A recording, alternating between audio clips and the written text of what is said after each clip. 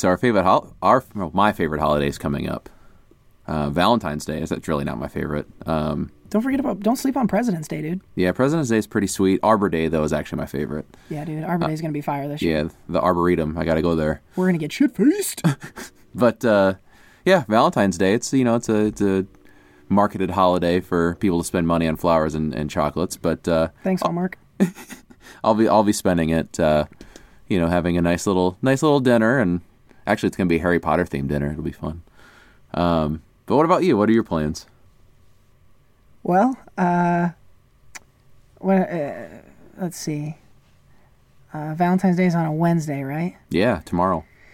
Okay. So Wednesday. So you know what? I'll probably have a nice wine. I'll probably open up a nice red wine. Boone's Farm. Yeah, and maybe I'll watch a movie. Maybe a nice romantic comedy. Ooh, Scott Pilgrim versus the World.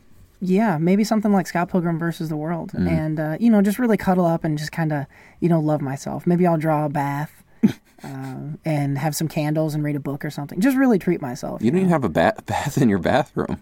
I'll find a bath. You have a stand-up shower. I'll find a bath and I'll take one. Because, it's really about self-love, Seth. That's what it is. I'm my Valentine. Ooh. And I don't think that's pathetic at all.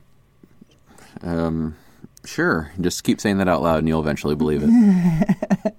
The amount of time I spend saying out loud I'm not pathetic would amaze you.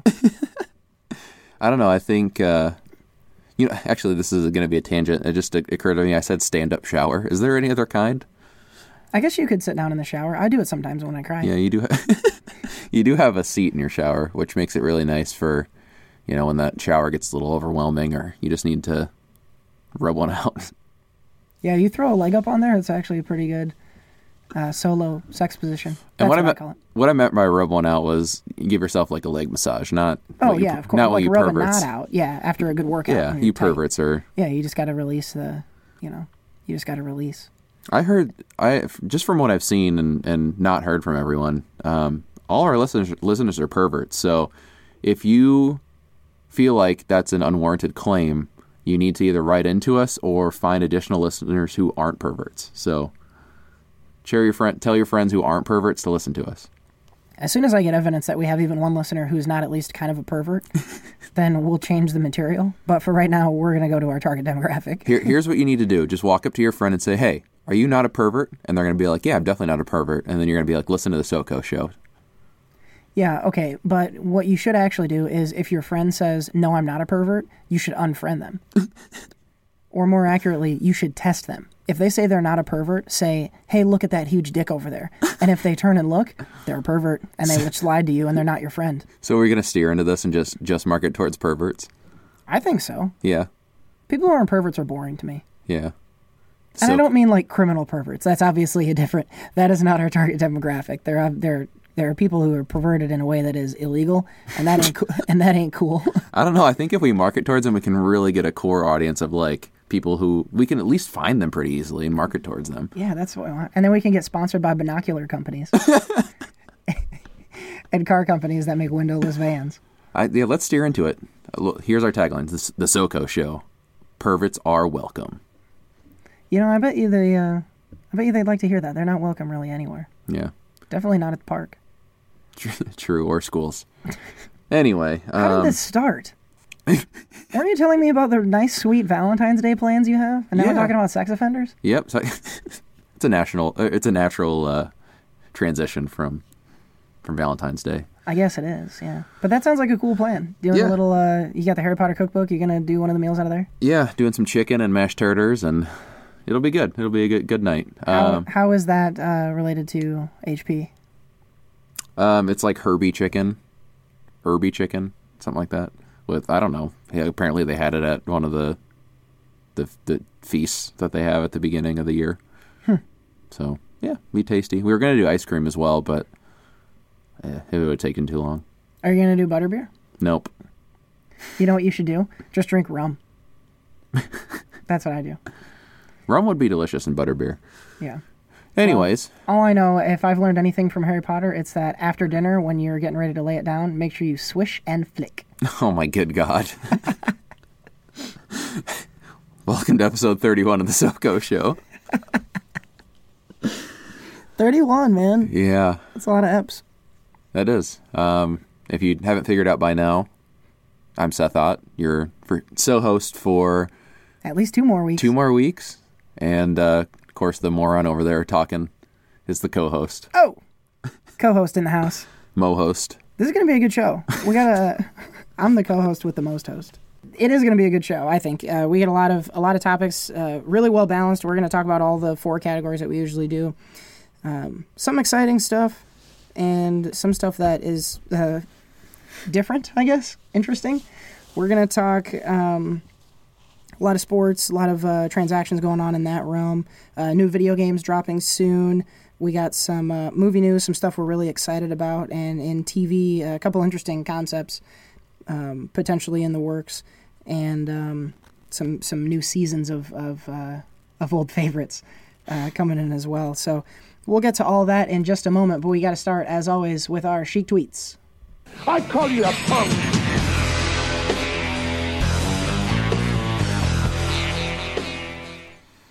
So this week we got another kind of 2-parter. The first part of the tweet comes from world-famous, world-renowned, I would say quote-unquote, singer, songwriter Taylor Swift. Ah, T. Sweezy, America's Sweetheart. She shared her Spotify playlist because she loves doing that. The playlist is called Songs Taylor Loves. There's a bunch of random people on there. And she said, "Songs I'm loving right now," with, like the little music emoji things next to it. And this is where Iron Sheik comes in. And he says, "No Rob Thomas, no respect." What is it with him and Rob Thomas? Also, this means that the Iron Sheik follows Taylor Swift on Twitter. That's true. And that is fantastic to me. But I have to agree, no Rob Thomas, no respect. This has been Chic Tweets. Sport. No, damn it, I hit the wrong thing. Leave that in. I'm not going to... Okay, I'll leave.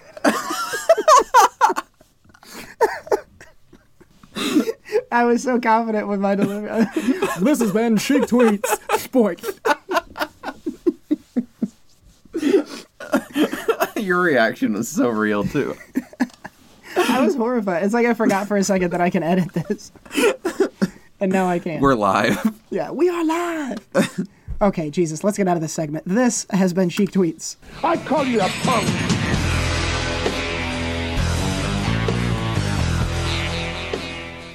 So we got some exciting news in the world of the podcast.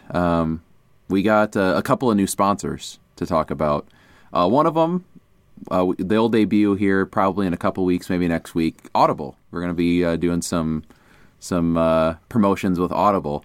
So look out for that. If you use that service or wanted to get into that, we'll have some details, have some deets in the coming weeks. Hella deets. And yeah, so that's going to be, actually next week, I think we're going to get like a promo code, so you'll be able to get like a month free of Audible. So that's going to be exciting. More details to come on episode 32. Turns out it's actually really easy to be sponsored by Audible. Yeah, you have to have just at us. least 10 listeners, and we have 11, so we're good. Yeah, so no one stop listening. Audible is going to pull... Well, they're not even paying us, really. So it's anyway. More details to come on Audible, but that is we are excited about that because we're both big fans of Audible, and we'll talk about that a little bit more next week. But the second guest, the second commercial or sponsor. There's a familiar guest you'll hear on this. We'll let the recording speak for itself. But we'll let that play. Hey guys, Lou Holtz here, and I want to talk to you about my favorite soft drink, Squirt. Some of you may ask, Lou, why is Squirt your favorite over some of the other delicious sodas? Well, the answer is super simple. See, when I was just a young mensch, I would spend my summers sitting poolside, sipping on a refreshing Squirt. You could find me splashing away while singing my favorite piece of music, Same Old Song and Dance by Aerosmith. Ah, such sweet memories. My friends would often suggest other sodas, such as Pepsi, and I would scoff at their advice. My school teachers would recommend Sprite, and I would scorn them for several days. My mother would serve me Snapple, and I would say, "Get that shit out of my sight!" Nothing quenches my thirst like an ice-cold Squirt. Satisfy your cravings and pick one up today. Squirt, the best soda this side of the Mississippi. Oh my gosh, well, we definitely want to give a very special shout-out to our newest sponsor, Squirt. We really appreciate the support from the nice folks over at Squirt. And Lou Holtz, our good friend Lou Holtz. Lou Holtz is back. He got himself an endorsement. Good for him. Yeah. I hope he's making good money on that one. It He should sounded be. like it was pretty difficult for him to get out. Yeah, they had to definitely get a mic or a mic guard, one of those foam things you put over. A splash blast? I bet it was probably soaked. It was soaked. It sounds like the cast and crew around him probably had to wear ponchos. Probably. After that last appearance on the show, I haven't been a big fan of Lou Holtz. He's really calling us names, or me names especially. So He was really mean to you. yeah, he's being. I think you kind of deserved it, but he was also kind of being an asshole. I'm really excited to have him on. Maybe we'll get some fireworks on the show. Maybe some explosive conversation between the two of you guys. Yeah, we'll see. Once March Madness comes around, we'll get him back on. But Yeah, I know he's excited to predict all the games. He's been texting me, basically calling you a dickhead and saying that he knows who's going to win the tournament. So we'll see. All right, well, let's get into the show proper, and we're going to start with video games. Video games. Whoa! Oh my gosh, so we have Crash Bandicoot, of course, as part of the Sounder. He's one of our favorite classic PlayStation games. You may remember him getting a sort of a remastered re-release on PlayStation 4 last fall. And it sounds like another one of our childhood favorites is going to get the same treatment soon. our childhood favorites. Well, You give him shit all the time. One of us, and that being you, because I fucking hate him. I don't understand why you hate him. He's so wholesome and great. Spyro the Dragon, for those of you who doesn't know about Spyro the Dragon? He's going to be getting People an with 8... taste. Oh, come on. That game is way more complex. Yeah, Spyro the Dragon, for those of you who loved him like I did, will be getting an HD remaster of the first three games, which were Spyro the Dragon, Spyro... Was it Ripto's Revenge? Was that number 2? I think that was number 2. And then number 3 is Spyro Year the Dragon. All three games, instant classics, amazing, the best. Instant Asics. Wow, completely original. So yeah, I'm excited. That one I will definitely pick up. And now that you've been ripping on Spyro, I'm definitely not going to pick up the Crash Bandicoot games. Well, I don't think that's fair at all. Well, you should not be as big of an asshole about it. My behavior shouldn't dictate whether or not you buy good games.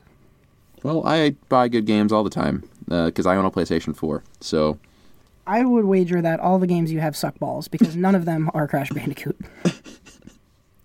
And I will die on this hilltop because Crash Bandicoot is the best and Spyro is a cheap imitation at best. nah, Spyro, he's not.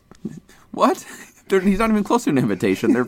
One's a fucking bandicoot or whatever the fuck he's supposed to be, and the other one's a dragon. What's a bandicoot? A bandicoot is it's a mammal. No, it's not. It might be a marsupial, but I know it's a mammal. It's very cute. They made it up.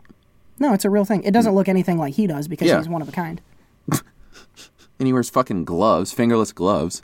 Yeah, because he rides a fucking motorcycle, Seth. If you had a motorcycle, you'd have fingerless gloves. I don't know. It looked to me like he was driving a cart in the game. So Well, he also drove a cart. He drives a lot of shit, actually. he can't drive. He's a bandicoot. You don't see Spyro like I driving said, he's things. one of a Spyro kind. can fly on his own. Spyro's not smart enough to drive, and he can only fly for a few seconds because he doesn't know how to do that well, and he's built to do that. You suck. Yeah, I think I got this one won. Hey, folks, maybe you can help us settle the debate. Take to Twitter at SoCoShowPod. Maybe send us an email at, what's our email? SoCoShow91 at gmail.com. Let us know who's right on this, Crash versus Spyro. Maybe we can post a poll and see what people think. But I think I know where this is going to land because I think most people out there in the world have taste, unlike my co-host. My so-host, I should say. No. All right, well, from that very uneventful and not important news, let's get over to sports. Sports! And boom goes the dynamite. No, this, while Spyro is definitely eventful, this is even more eventful and important because the Cubs have another pitcher. This time they signed the Asian sensation Yu Darvish. And, hold on to your pants. Hold on to your butts, everyone. Uh-oh, hold on, give me a sec. All right. Hold on to your butts, everyone, because we have an additional Iron Sheik tweet of the week. Oh, no, we got another sheet. Okay, here, sheet tweets. I call you a punk.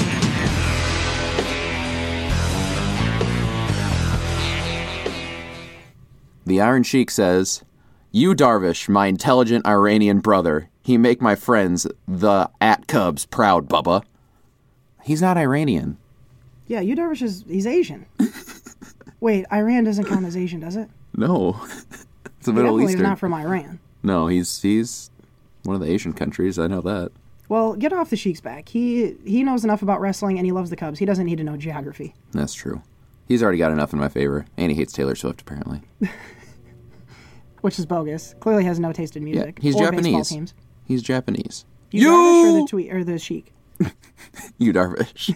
Yeah, the Sheik doesn't really look Japanese. All right, this has been a bonus Sheik tweet of the week. I call you a punk.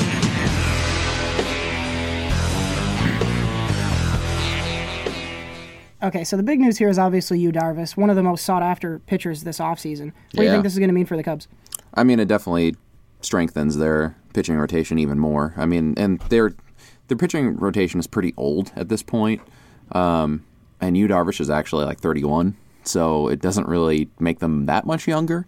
But it definitely strengthens it and continues to keep their, World Series window open. So I like it. It's definitely, he's kind of fallen short in the playoffs recently, which is kind of not what the Cubs need right now.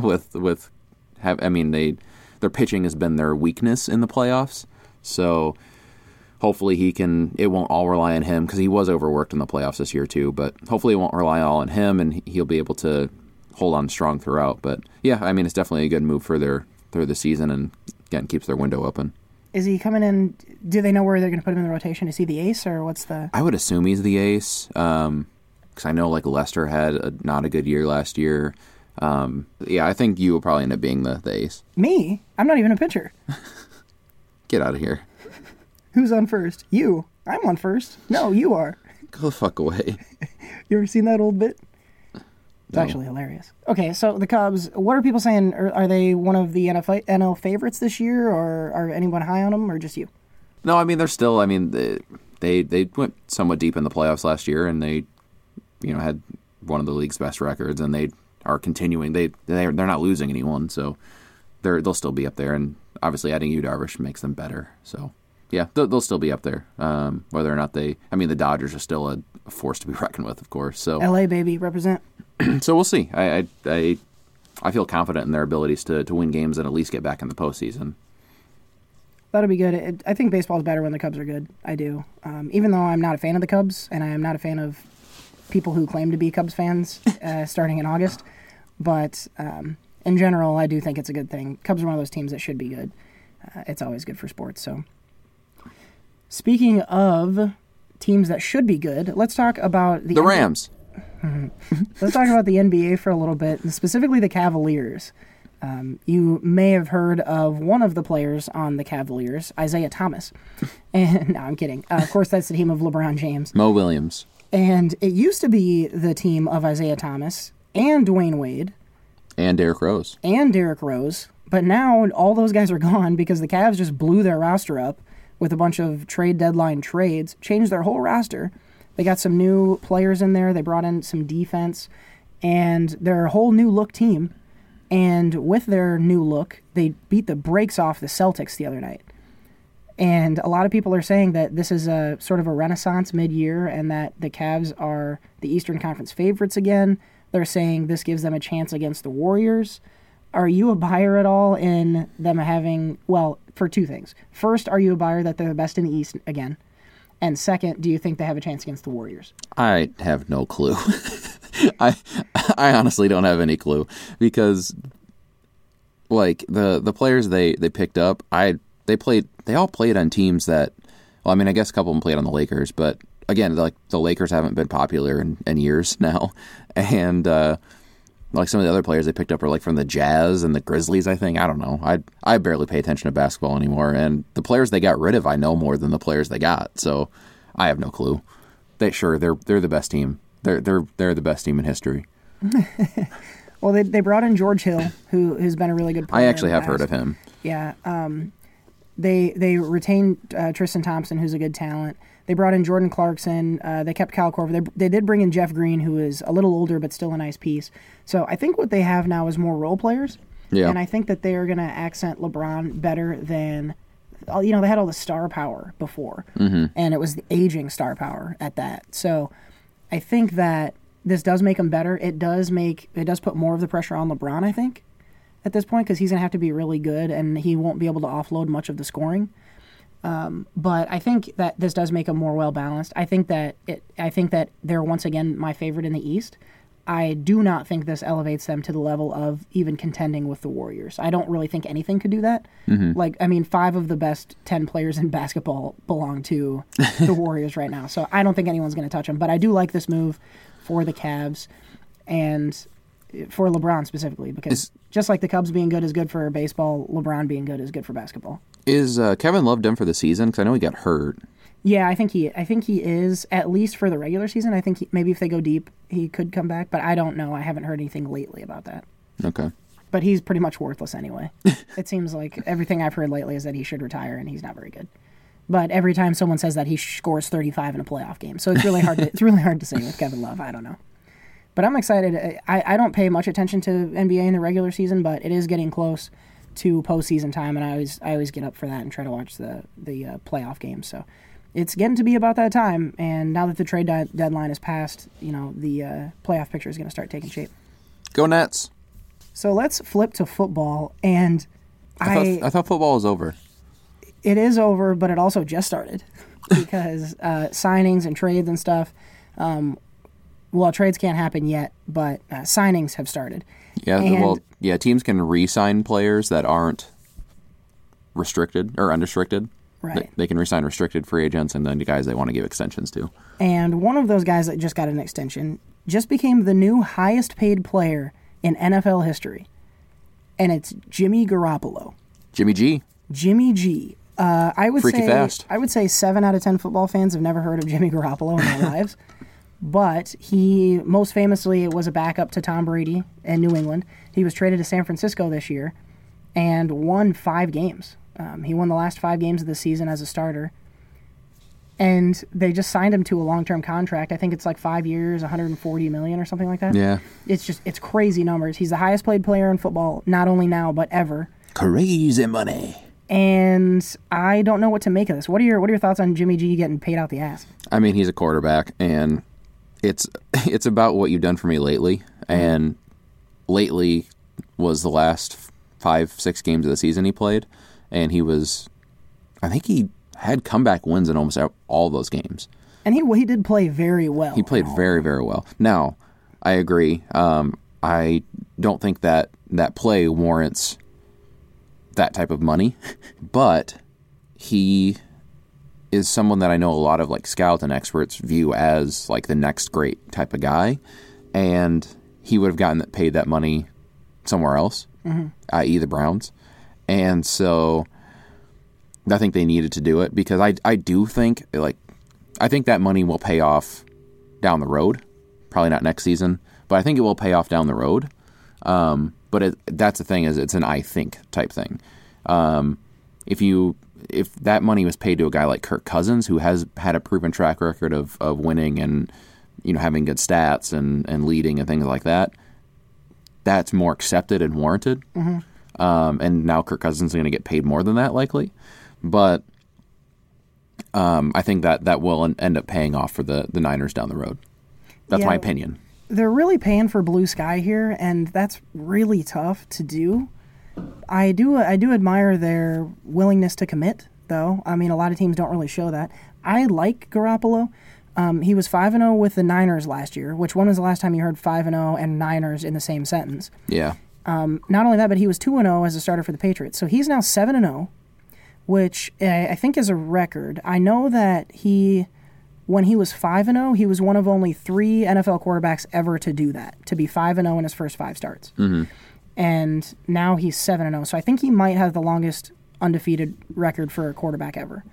And the Niners, I know you said it before the playoffs started, they're the hottest team in football right now, other than maybe the Eagles, but who knows. But a lot of people are saying Niners potentially a long shot playoff pick for next season. Yep. I don't know if I'm a buyer in that, but I do think in the next 5 years you'll see them back in the playoffs. Oh yeah. If they can build a team around Garoppolo. And I, for one, am really excited to see a good Niners team compete with the Rams for that division. I'm really excited to see that rivalry kind of, with high stakes for once. Yeah, I mean, I don't know if the Rams are the team that'll compete. Like maybe the Cardinals. The Rams, I just don't see much competitiveness. I'm gonna come the fuck over there. Jimmy G gets paid like crazy. Of course, you did mention this means that Kirk Cousins will probably be the next highest paid player ever in football. He's kind of the most sought after quarterback right now. Teams looking for Cousins right now, I think it's Arizona, Minnesota, Cleveland, and New York are those kind of the Jets, top four. Yeah. So any now I know who you want him to go to. Have you heard anything in terms of where it's most likely? No, it's still too early. Free agency starts exactly a month from now. Not tomorrow. We're recording on the 13th. Starts on March 14th at like 4 p.m. So we'll get we'll get some pretty crazy news, I think, between now and then, and especially on that day. So it'll be fun. I always enjoy the start of free agency. Oh yeah, it's always super exciting. Seeing where people go. He's going to be a notable guy. He's going to probably go to the highest bidder. Right now, I think the Browns have the highest salary cap. So we'll see what happens. It'll be really interesting. He's a guy, and then like you got a guy like Le'Veon who may or may not be franchise tagged, and he's going to warrant probably the highest running back contract of all time. So we may see the two highest paid players at the running back and quarterback position this year. That's going to be crazy. And I think in today's NFL, you got to do it that way. Yep. You know, guys that produce like them, I think that's where you got to put the money. Definitely not in receivers. I don't think receivers should be making that much money, but that's just my opinion. I say pay the linemen and pay the quarterbacks. Pay the running backs if you have to. But, I think overall, I think I give this move, it's a nod, a thumbs up. I approve of the move for the Niners. I think, would you say the same? Yeah, I do. I think it'll pay off in the long run. Yeah, I think so too. High hopes for Jimmy G. And I think a part of this has to do with it's San Francisco, which is a big market. You need like a face, right, for your franchise. And I think he can be that. I think he plays well enough. He's a good-looking young dude. Let's say the obvious here. And I think that the Niners, I think a lot of this is his play, yes, but I'm sure also a part of it is now we have a guy we can put on posters. Yep, because the last quarterback they had was Colin Kaepernick. We all know how that went. So yeah, he wasn't exactly getting on posters. Well, he was getting memes, I suppose. Yeah. One other piece, not football player related news, but coaching related news. I don't know if you had a chance to see the whole debacle with Josh McDaniels as the coach of the Colts for a second. I heard a little bit about this. Yeah, I know it sounded crazy. Yeah, the Colts announced on like Twitter and all their social media and everything that Josh McDaniels was going to be their coach, and he had agreement in principle to be their coach. Nothing ever signed officially or anything like that. But turns out that apparently the rumor is that Robert Kraft hates the Colts. Robert Kraft, the Patriots owner. Yeah, the Patriots owner hates the Colts to no end. Because of the whole Deflategate thing, they were the team that was involved with that and pushed really hard on that and eventually got those findings.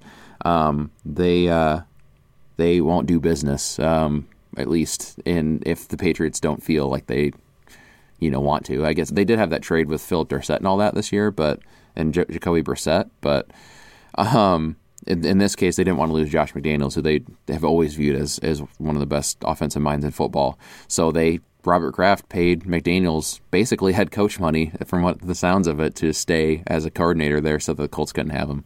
So, and this was after he had actually agreed. He agreed in principle, but never signed it. They just chucked a truckload of money at him and got him to stay. Yeah, he agreed in principle, never signed it, and so there was kind of a funny thing. They ended up signing their head coach, who I think it's Frank. He was the OC. Frank Reich. Yeah, he's the OC in Philadelphia, and. So they kind of had a little joke where on Twitter there was like, okay, it's official, and they had like him signing the papers. So that was pretty funny. But I like the Reich signing for them. Obviously, he knows how to get around the Patriots' defense, as was evidenced in the Super Bowl. And the Colts and Patriots, as much as they're not competitive right now, it is a rivalry. So yeah, if they can get to the playoffs, you got Luck back next season. Could be good things for that offense at least. Yeah. With Reich in there. I think McDaniels is the big winner here. He's going to get paid more money to do less work now. Yeah. And, when the day does come that there's a head coaching job that he actually is able to take, he's going to be more expensive now too. So I think he's the winner here. I really do.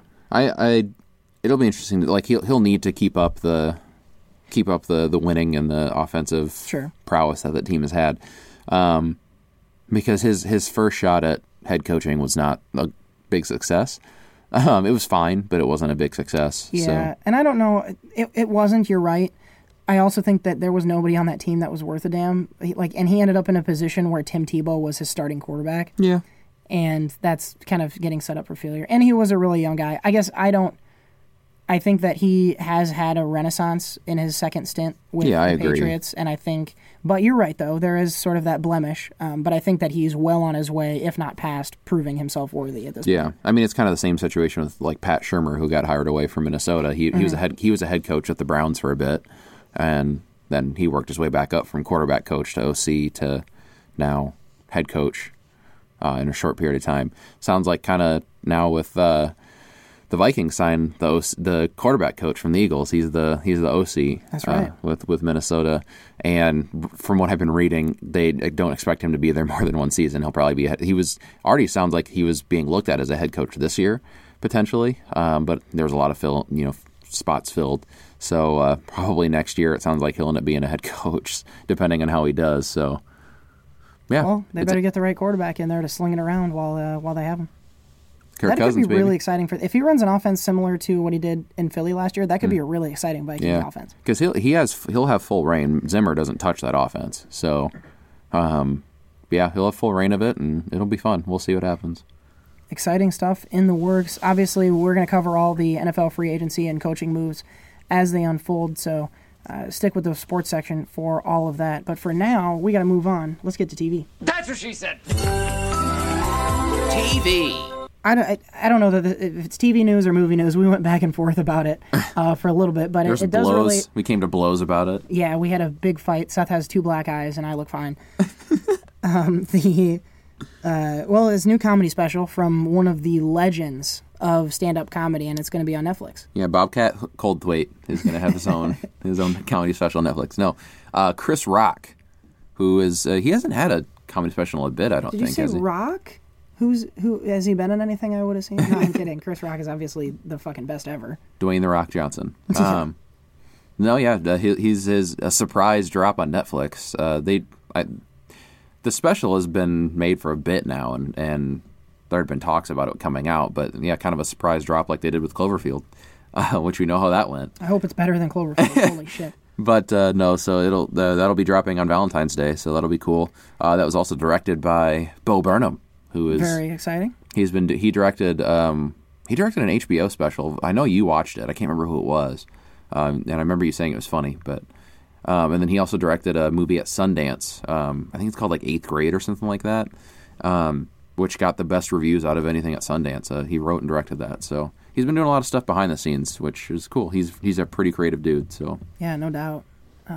Exciting stuff for Bo Burnham and for Chris Rock. I think. For the longest time, I've been wanting to see a new Chris Rock special. The last time that I think a new special came out, I was too young to really appreciate Chris Rock. And I've seen some of his old stuff now, and I love it. And I think a lot of people are going to dig this. It's going to be interesting, though. You know, these guys get a little bit older. They get families and stuff, and the style of comedy changes. So it's going to be weird to kind of see what his, what his dealing is like now. But... by the time this episode comes out, that'll be available on Netflix, so people should go and check that out for sure. We had a hell of a time last week trying to talk about the latest show that you've been watching on HBO specifically, and the news here is that that show is gonna keep going. There's gonna be a season 2. The Deuce 2. The Deuce number 2. Number 2 Deuce. # Corner Cuties. So yes, the Deuce will have a season 2, and James Franco has confirmed he will return. Which, I mean, duh. I know there's the whole allegation thing, but he plays 2 fucking characters in that show. There's no way he's not coming back to it. So, he'll be back for season 2. The whole thing was about the allegations against him, why he may or may not come back, and he's been getting less work, and a lot of people say that's why he wasn't nominated for the Oscars and all that stuff. But anyway. So, yeah, he will be coming back. The way it ended, it could or could not. I mean, it's not like they didn't end it in a way that was resistant to a season 2. Mm-hmm. They also didn't be like, hey, season 2 is coming. Yeah, so. Sure. Now, I know you were a little underwhelmed. And by the way, if you haven't heard Seth's review of The Deuce from the TV Corner, make sure you check out episode 30. He talked about that last week. And it sounded like, though, you were a little underwhelmed. Are you going to go back to season 2? Or are you going to keep up with this one? Yeah, I mean, I've gone back to all the CW shows multiple times, so I might as well go back to this. That's a very good point. Well, I am very excited about this next piece of news because it combines so many things that I love. One of my favorite movie, I guess it's a series because there's two of them, is Kick-Ass. And Kick-Ass, of course, is based on a comic book, and it's just about a kid who just decides he's a superhero now and gets a costume. He doesn't have any powers. And he just decides that he's a superhero now, and it's about what happens. And Kick-Ass, as a comic book, was recently sort of rebooted, and instead of having a white male lead character, Kick-Ass was redrawn as a African-American woman character. And what's exciting about that is, well, what's exciting about all of this, really, is that Mark Millar, who's the creator of Kick-Ass, he wrote the comic book, is now working on a Kick-Ass TV show.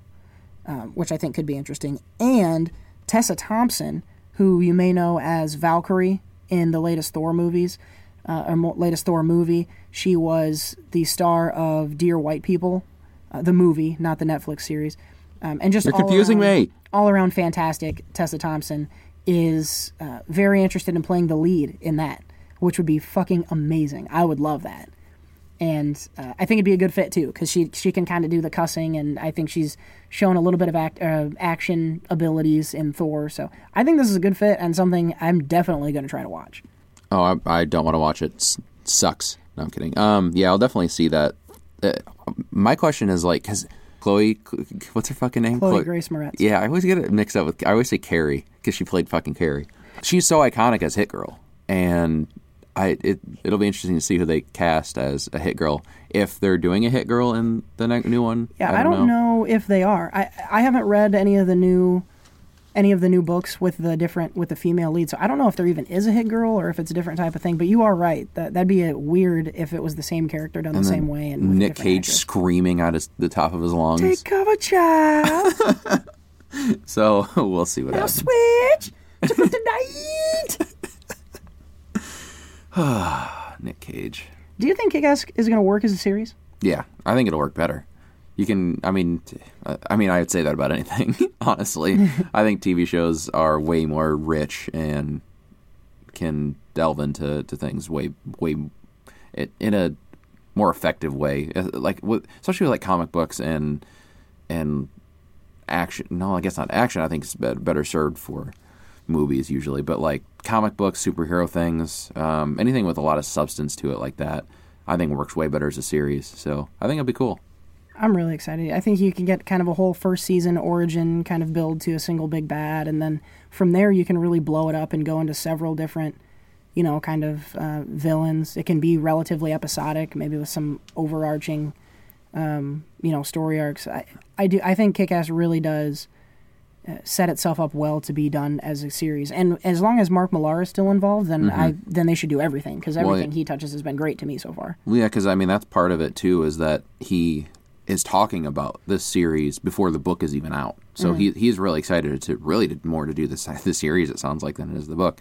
The also thing I think is cool about it too is that it allows for, instead of them doing a movie and doing a series, it allows for them to live separately as opposed to being kind of compared to each other. Sure. Which that happens so many times when it comes to like Spider-Man's? Yeah, Spider-Man's, Batman's, all that stuff, even though there's really not much comparing Batman's. But yeah, Kilmer was best.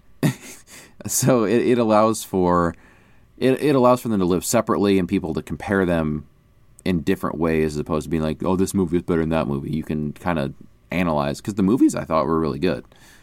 Second one less so than the first one, but it allows people to not compare them as movies, but as kind of the material involved with it. And whether you're like, this Kick-Ass better than that one, as opposed to, well, this movie is better than that one. So. Yeah, it's going to be really cool. I really, really hope. Now, this hasn't been. I don't think it's greenlit. There's no one owns it yet or anything like that. But he has the exclusive deal with Netflix, so it would be on Netflix. Oh, it would be, I guess. Yeah, Yeah. I hadn't thought of that. Yeah. Oh, if it's on Netflix, then fucking sweet. Yeah, they can do all the action and gore and shit and cussing that they want. Okay, now I'm really excited for this. Yeah. And Netflix will definitely do it. Yep. Of course, they've already got the agreement, and they do anything. They fucking put out Cloverfield. It was just an unfinished movie, but for crying out loud. Yep. So no, it would definitely be on Netflix because of that Millar World thing. Also, too, like what we know about the character so far is that she's like an ex-military person, so she is a badass. Like she's gonna be able to kick ass. So it's gonna be brutal. I hope it has like almost like a Punisher type vibe in that way. It very well could. I hope they keep enough of the comedy though. That what I kept going back to. I've probably seen Kick-Ass a dozen times, and I keep going back for the humor. The action is great, but the humor I think is what Millar does super well.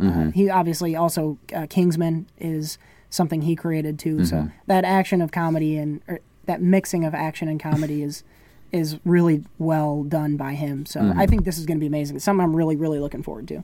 That's all for TV, so let's get over to movies. Quiet on the set. Can we please have quiet on the set?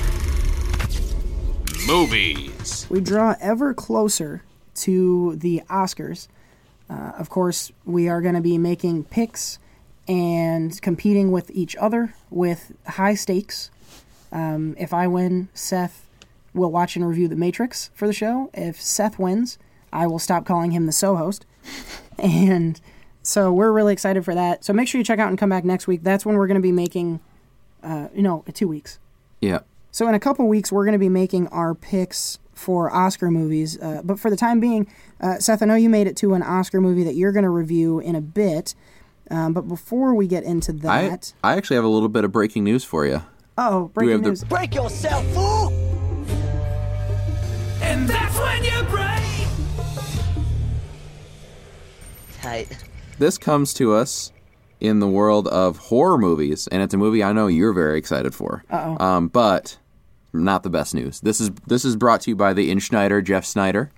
The Conjuring spinoff, The Nun, is now being delayed, being pushed back. So it's going to be put in the September 7th date, on September 7th, which famously was the It slot last year, was the post-Labor Day. So they're I think they're just kind of hoping for that same crowd to come through. So, that'll be pushed back a little bit for the Nun. I know you're excited about that one. Yeah, I am. The Conjuring does horror well. They're one of the few franchises lately, and some of the few horror movies lately that I think that are still doing creative and interesting scares and actually making good movies that aren't just wait for a jump scare, a little bit of plot, wait for a jump scare. So I am excited about The Nun, and I think she's fucking terrifying, and I guess I'm okay with just waiting a couple extra months to see her. Yeah, and I'll give them time to work on it, and I know I'm a little disappointed to have to wait on the explanation of it. But no, it'll be good. I'm excited to hear about that one because what was the last one? Annabelle Creation or whatever? Annabelle Creation was actually that was probably my favorite horror from last season. Yeah, unless you count Get Out or It. Ooh, yeah, it was good too. Yeah, last year was a good year for horror. Yeah, so that was a fun one to have you describe. So I'm excited to hear The Nun when that comes out September 7th. Awesome. Well, that was a really good piece of breaking news. Break yourself, fool! And that's when you break. Tight. All right, so back to what we have for today. Let's just jump into the couple pieces of news I have, and then we'll get to a review from Seth. One of the movies that we're really excited about is, of course, Mission Impossible Fallout. I know they had the big Super Bowl commercial drop, and we talked about that a couple weeks ago. But I have a bit of really cool Mission Impossible news to share.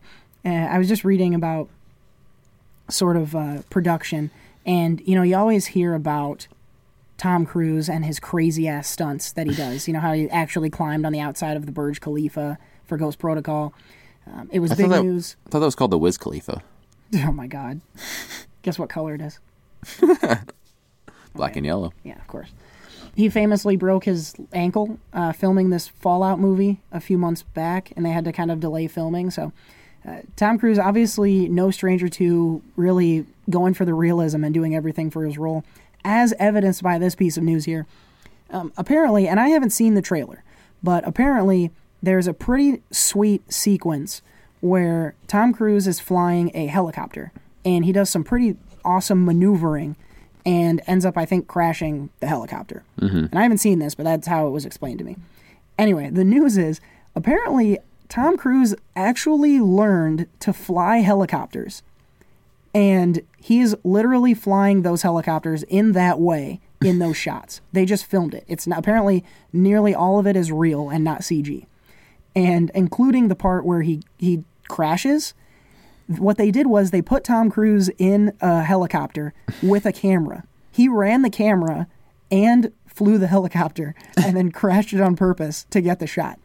Is that not the sickest fucking thing you've ever heard of? Hey, man, some actors are pretty method. Like, Daniel Day-Lewis learned how to sew clothes. Tom Cruise learns how to crash helicopters. Yeah, those are like so the same. They are. And Tom Cruise is definitely on the level of Daniel Day-Lewis. Do you know how many times Daniel Day-Lewis pricked his finger while learning to sew? He's tough as nails, dude. He'll go through anything for a role. He really will. He did that, and Tom Cruise jumped off of a building and broke his leg. So, I mean, they're pretty much the same thing. Probably the two best working actors of our time, I would say. Yeah. That and maybe like Dax Shepard. Dax Shepard. Look, all I know is this makes me even more excited for Mission Impossible on the one hand, and also I just so appreciate Tom Cruise because at least with Mission Impossible, he gives a shit. And he really wants these to come out well, and he's willing to do everything and risk bodily injury to make sure that these are good movies. And I so appreciate that because he gives a damn. And I like that a lot, especially for a franchise that I've grown to love so much. And now also, in say, for example, in Rogue Nation, where he's hanging on the side of the plane, and before that movie, they released all the vignettes and explained to you how he really actually literally did that. And it makes that scene in the movie so much more exciting to know that it was real. Mm-hmm. And I think now we're going to have that scene to enjoy even more than we would have in Fallout. Yeah, and we also get to see the scene in the movie, and also you can see it in the trailer that there's literally a scene where you see him break his leg. Like, you can actually slow it down, and he broke his leg jumping off a building where they had to shut down production for how many weeks? Mm-hmm. Yeah, that's in the trailer. So that's pretty sweet. Yeah. Tom Cruise is the fucking best. Yeah. Now, you young actors out there, I'm not telling you should go start breaking your legs or anything like that because, well, for one thing, you can't ever hope to be Tom Cruise. But I honestly, as I'm as excited, if not more excited, for this one as I was for Rogue Nation, and you know how that looked. Yeah, we get it. You have a giant boner for Tom Cruise. It's cool. I'm not even going to hide it. We're going to talk about him every week until that comes out.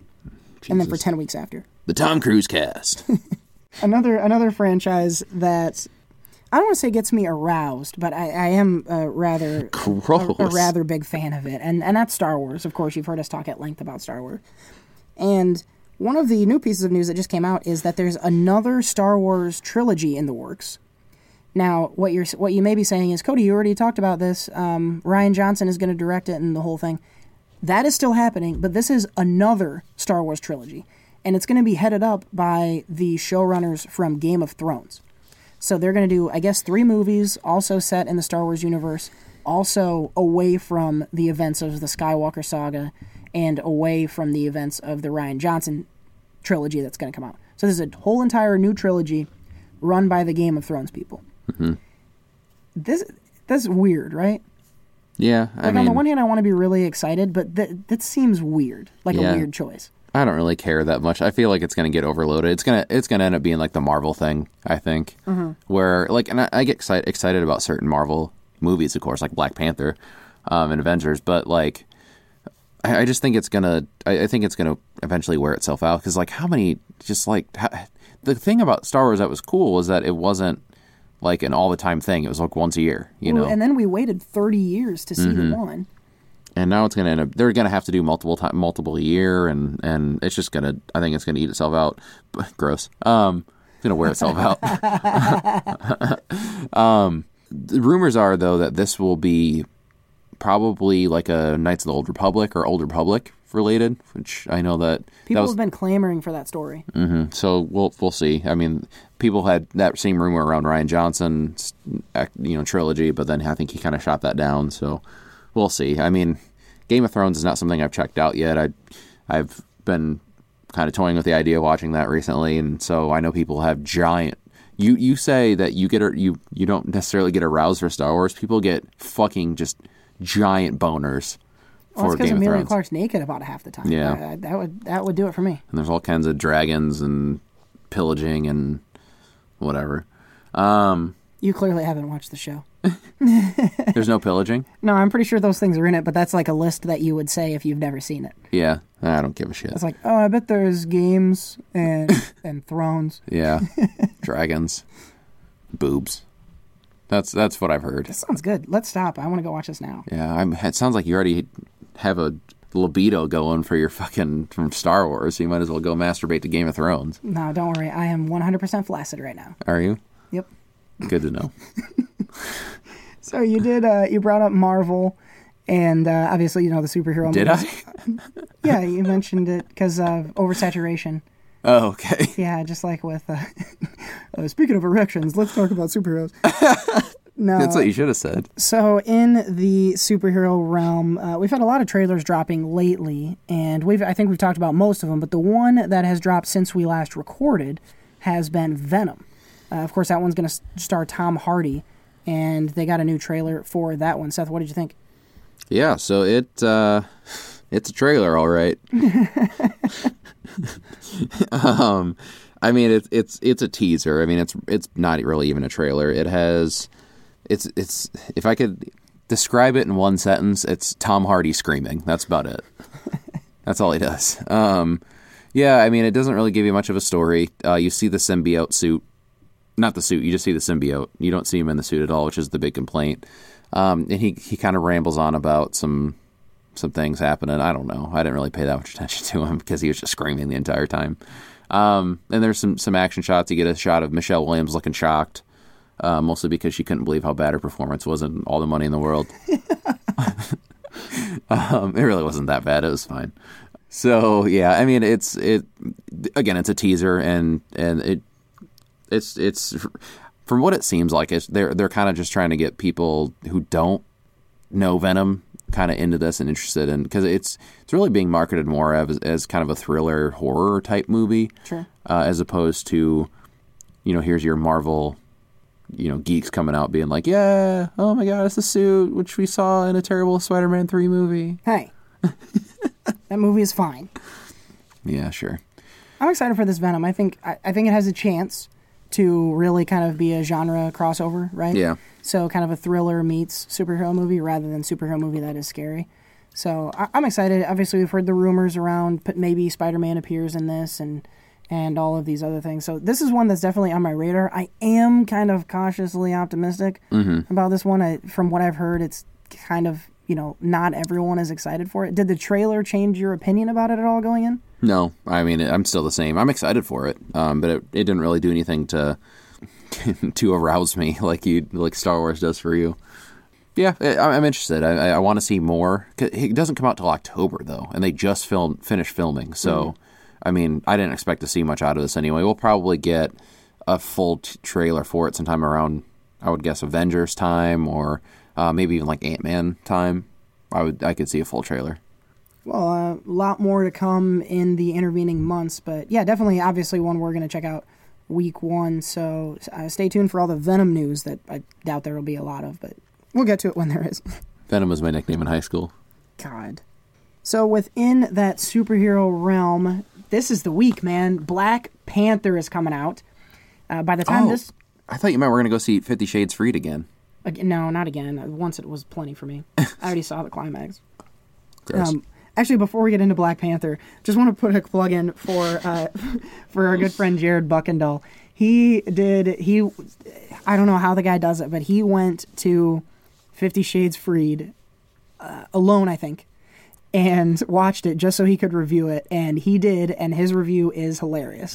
It's one of our favorites so far that Jared's done, so make sure you make your way over to the YouTube channel. You can find him at Jared Buckendall. All the links to his stuff are in the description down below. You might even be listening to us right now on YouTube, so when you're done here, just click over to the videos, watch his 50 Shades Freed video, and have a lot of laughs at some perverted jokes that he had in there. Yeah, and if you are listening to us on YouTube, we're right behind you. Turn around, hurry! Seth is going to touch you. I don't know what that voice was. Ha! Oh, Minnie! Impression number 4. I don't even... Does that sound at all like Mickey Mouse? Yeah, you would know, especially if you say "ah, Minnie" afterwards. right, well, good. Add that to the bag of tricks. Yeah. Stay tuned for a Mickey Mouse commercial next week. Perverted Minnie or Mickey. Yeah, make sure you check out Jared's video for 50 Shades Freed.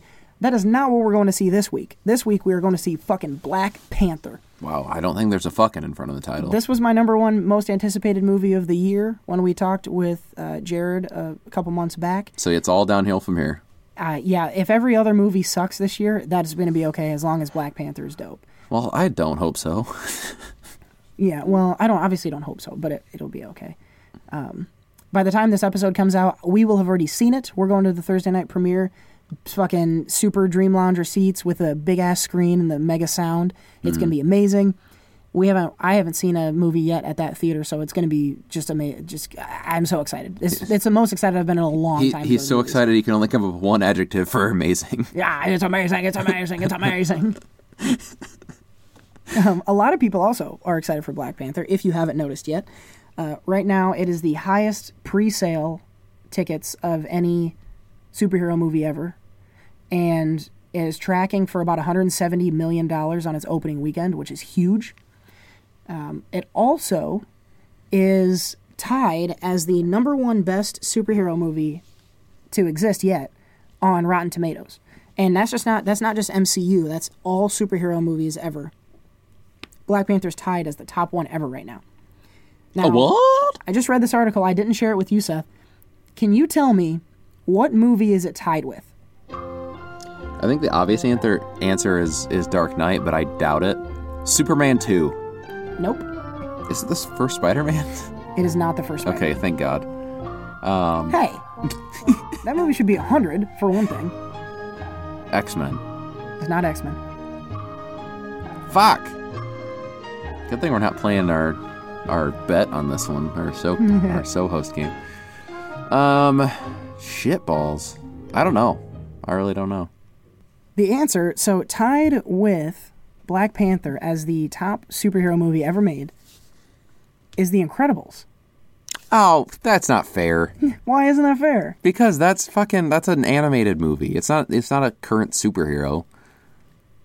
I think it counts, man. No. I love The Incredibles. Nah. It's good. I love The Incredibles, but it's not a superhero movie. What? It's literally about superheroes. Yeah, but it's an animated. When you said that, I was thinking like Marvel, DC. Like it's a movie about superheroes. Live action superhero movie. It's a movie about superheroes. What other qualifiers should there be? Live action. Real. No. Comic book. Comic book. Some animated movies are better than That's a live trick action question. movies. You tricked me. I want my points back. You don't get any. You had no points because you didn't get any right answers. I should have clarified. No, because that would have given it away. Anyway, Incredibles is the best, and it's better than 90% of all. Well, it's better than every superhero movie other than Black Panther. Nah. Actually. So, put some respect on that name.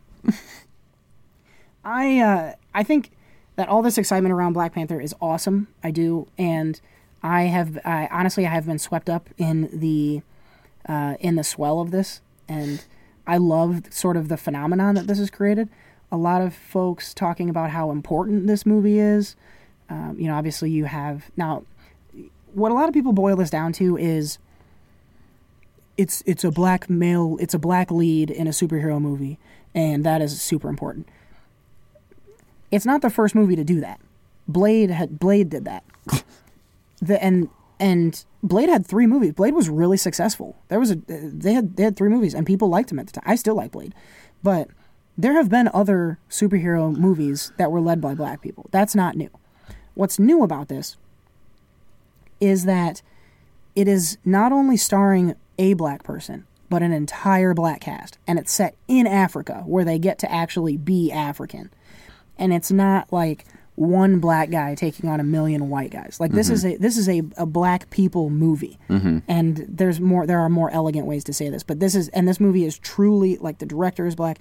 This is a movie made by black people, and that is what is so important about this. Not the fact that Chadwick Boseman happens to be black. Like, that's not the idea here. Yeah, and the sounds of it too is the women in this movie actually are better than the guys. Like Denai Guerrera she's from Walking Dead. She plays Michonne, and then I can't remember who the other person is, but Denai Guerrera and this other woman, they steal the movie apparently. So, yeah.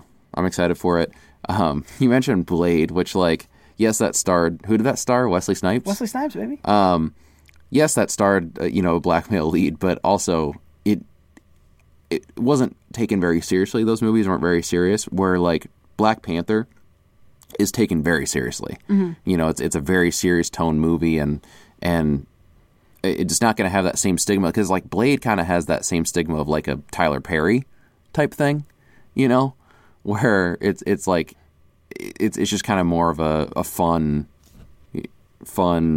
action. Who cares? Like, no one cares about this. Yeah. Where people actually care about Black Panther, and people are going to take this movie very, very seriously and look at it as a serious action superhero movie. And people are going to...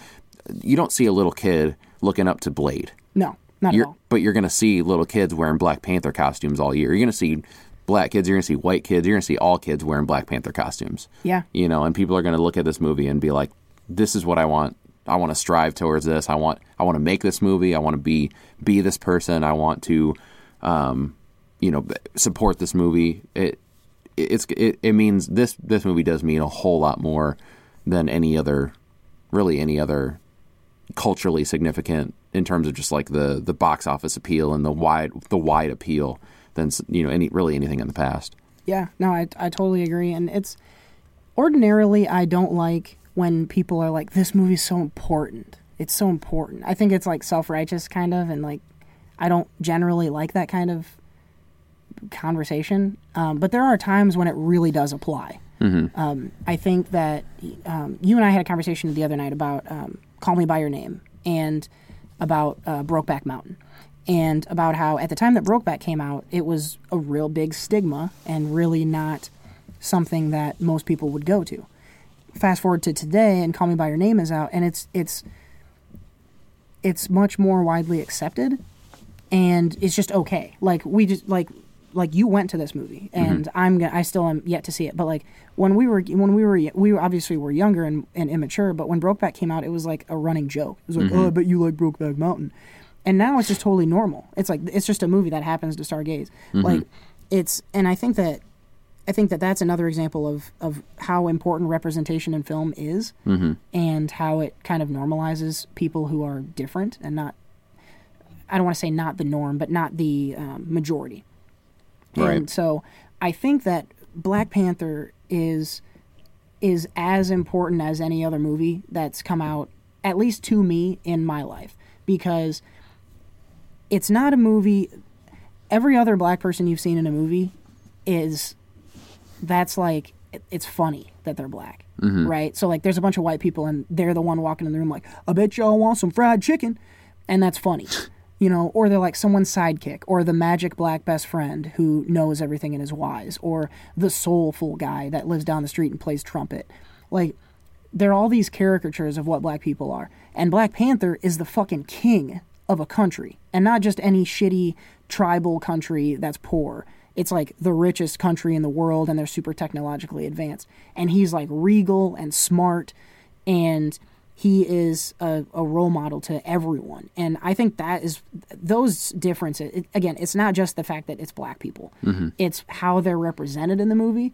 And I think it's very similar to Get Out, because in Get Out, you took horror, which black people were always represented the same way in horror. They said, oh, we're shucking and jiving, and then they yelled something about a bitch, and then they tried to fight the guy and died. Like, that's every black person in every horror movie. And then Get Out flipped that on its head, and people were like, yes, these are black people, now I want to go see this movie. And I think Black Panther is the same way, because you're giving people someone to look up to. Like, Right. When I was a kid, I loved Spider-Man, and Spider-Man was my favorite thing, and I always wanted to grow up and be Spider-Man. But that wasn't I could never connect as much to that, because I don't look like Spider-Man. I was never going to look like Peter Parker. I couldn't even, like, most Halloweens, I never even dressed up as him, because I knew I didn't look like him. And now these kids are going to have Black Panther. Like, if I'm a little black kid, it's like, I want to fucking grow up to be Black Panther. And it's just like you said, everyone, not only the black kids, but all the white kids too, are like, everyone can get behind this. And I fully agree with how actually important this movie is. What I hope, and I am optimistic of this, I think the movie will hold up. I think that the reviews are showing, and I think that I trust the crew behind this movie. Ryan Coogler has been amazing in everything he's done. You know him probably most from Creed. Yeah, well, he's only done... This is his third movie. Yeah, so I think that they're going to do this right. I think it's going to stand up to the expectation, and I think it's going to knock it out of the park. I think it's going to be one of the biggest movies, at least for a few months, maybe until like Infinity War drops. Yeah. But I think honestly, this is going to end up as a top 10 movie this year. It could even hold up against Infinity War, because they're going to be reaching for a much larger audience with this one. So, in terms of like you're going to get more people. I honestly think this movie could break $1 billion potentially, overall. Like not obviously, but like overall box office worldwide potentially break $1 billion. I don't know. That's a lofty goal, but we'll see.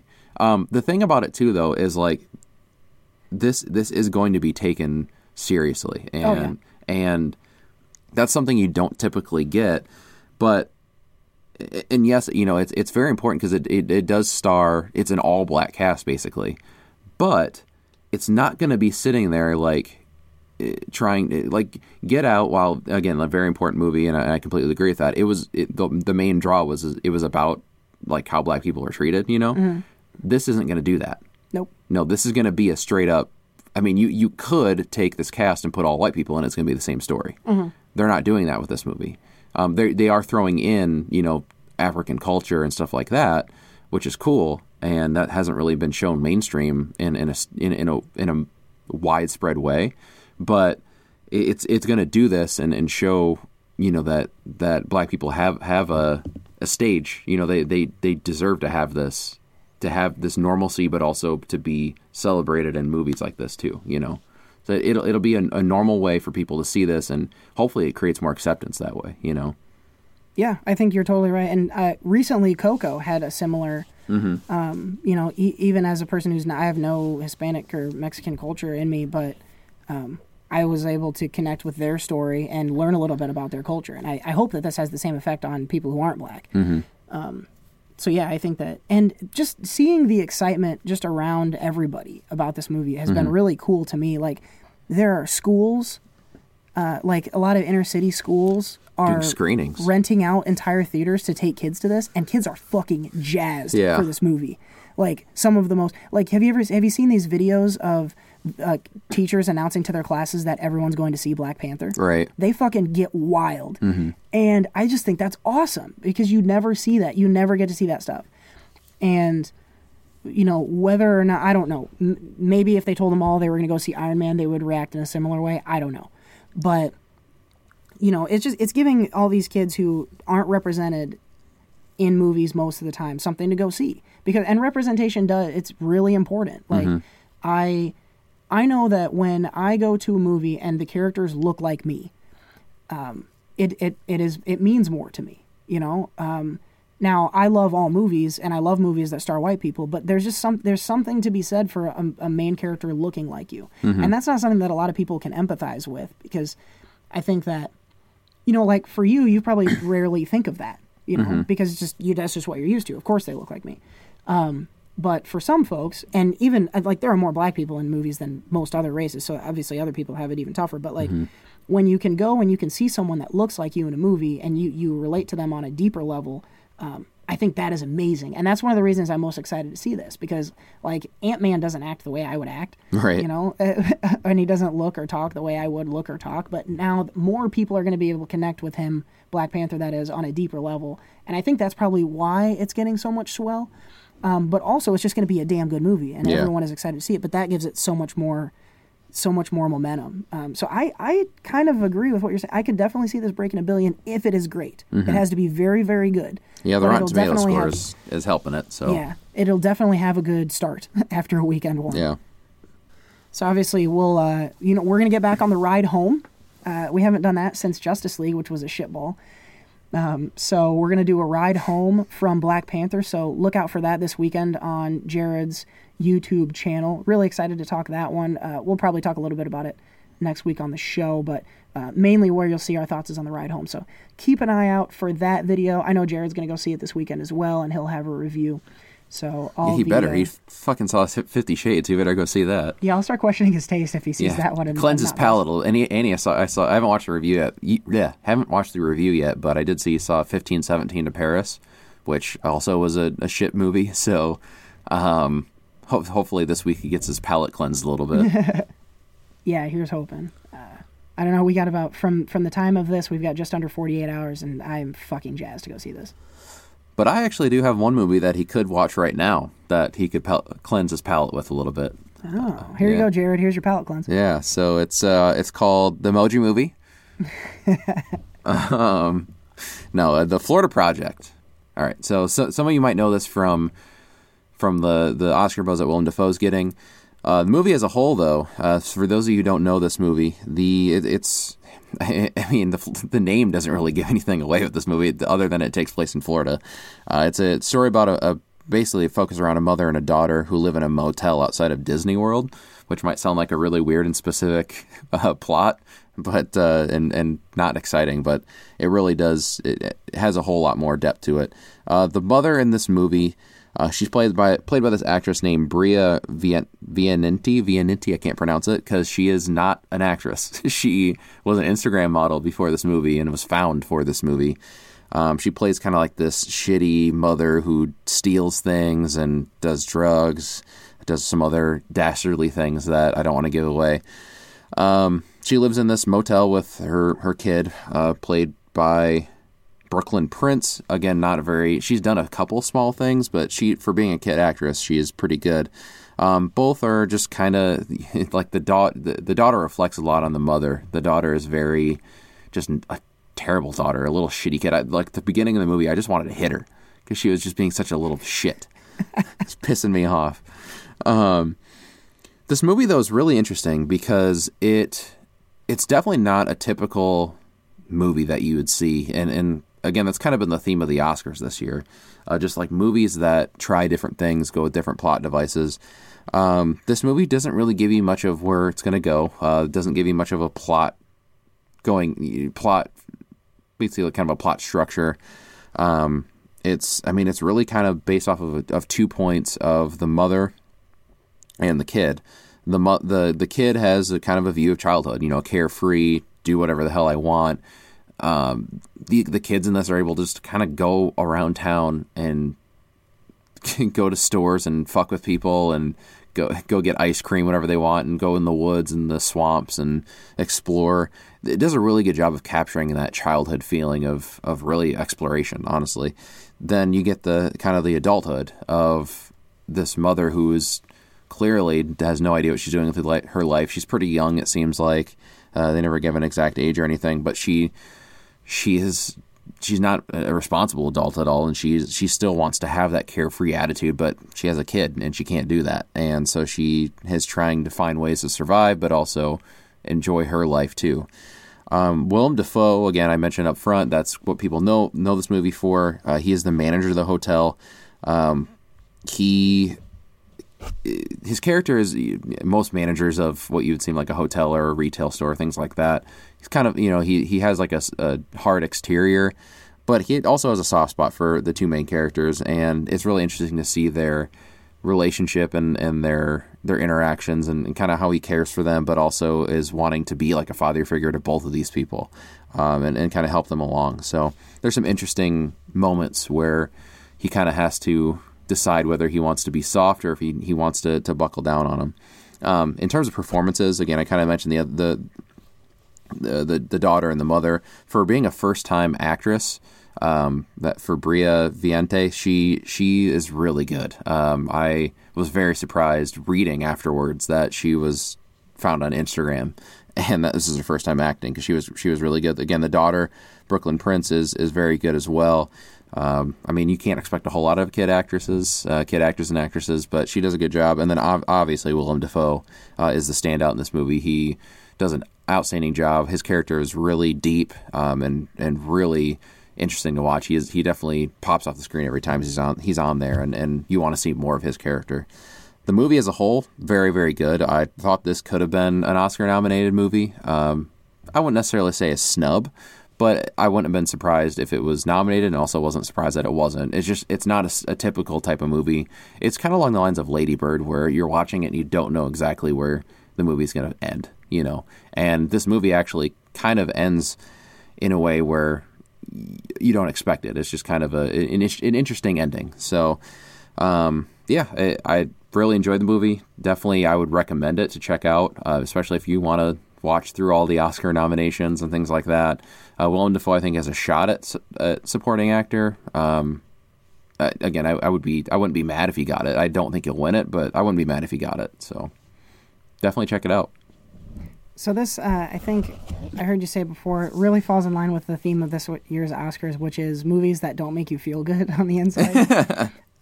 So kind of a dark, a little bit of a darker, maybe not so much as the other ones. No, yeah, I mean, I didn't feel bad. I didn't feel great after watching it, but I didn't feel bad either. I heard a lot of people kind of saying, it doesn't make you feel great because of certain things here and there. I was expecting a lot worse, to be honest. So it's not going to make you feel completely sad.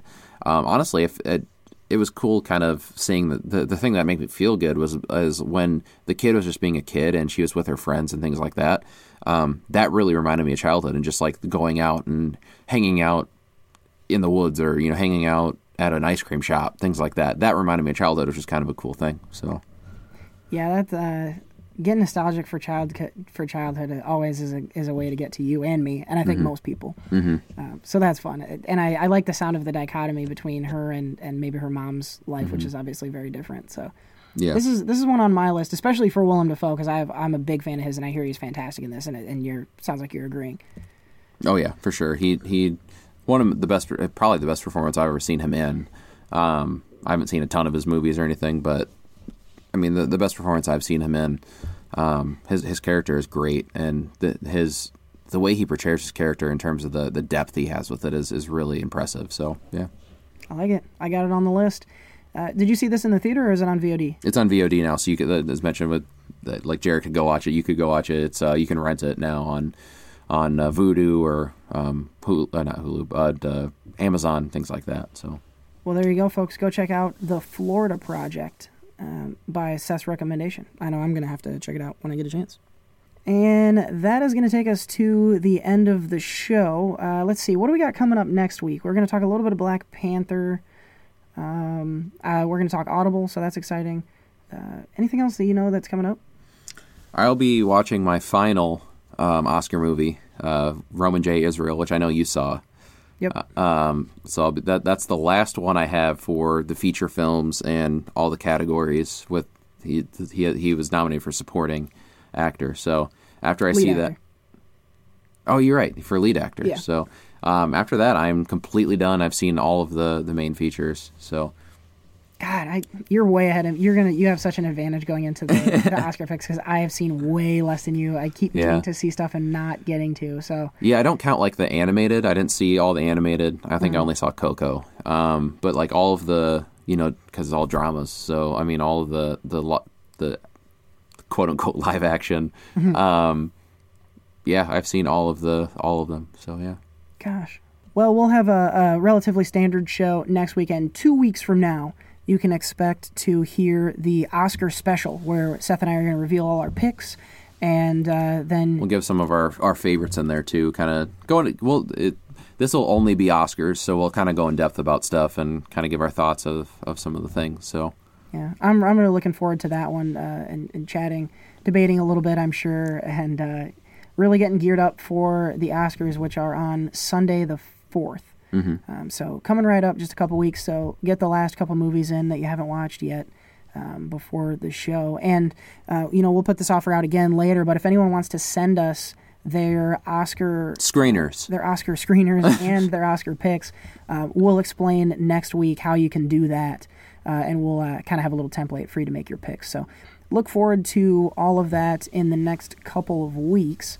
But for now, we're going to wrap it up for episode 31. This is the co-host, Cody Michael, for the so-host, Seth Ott, signing off, and we will see you next week.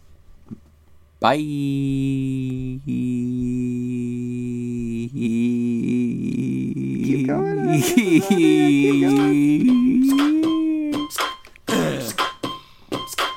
Bye.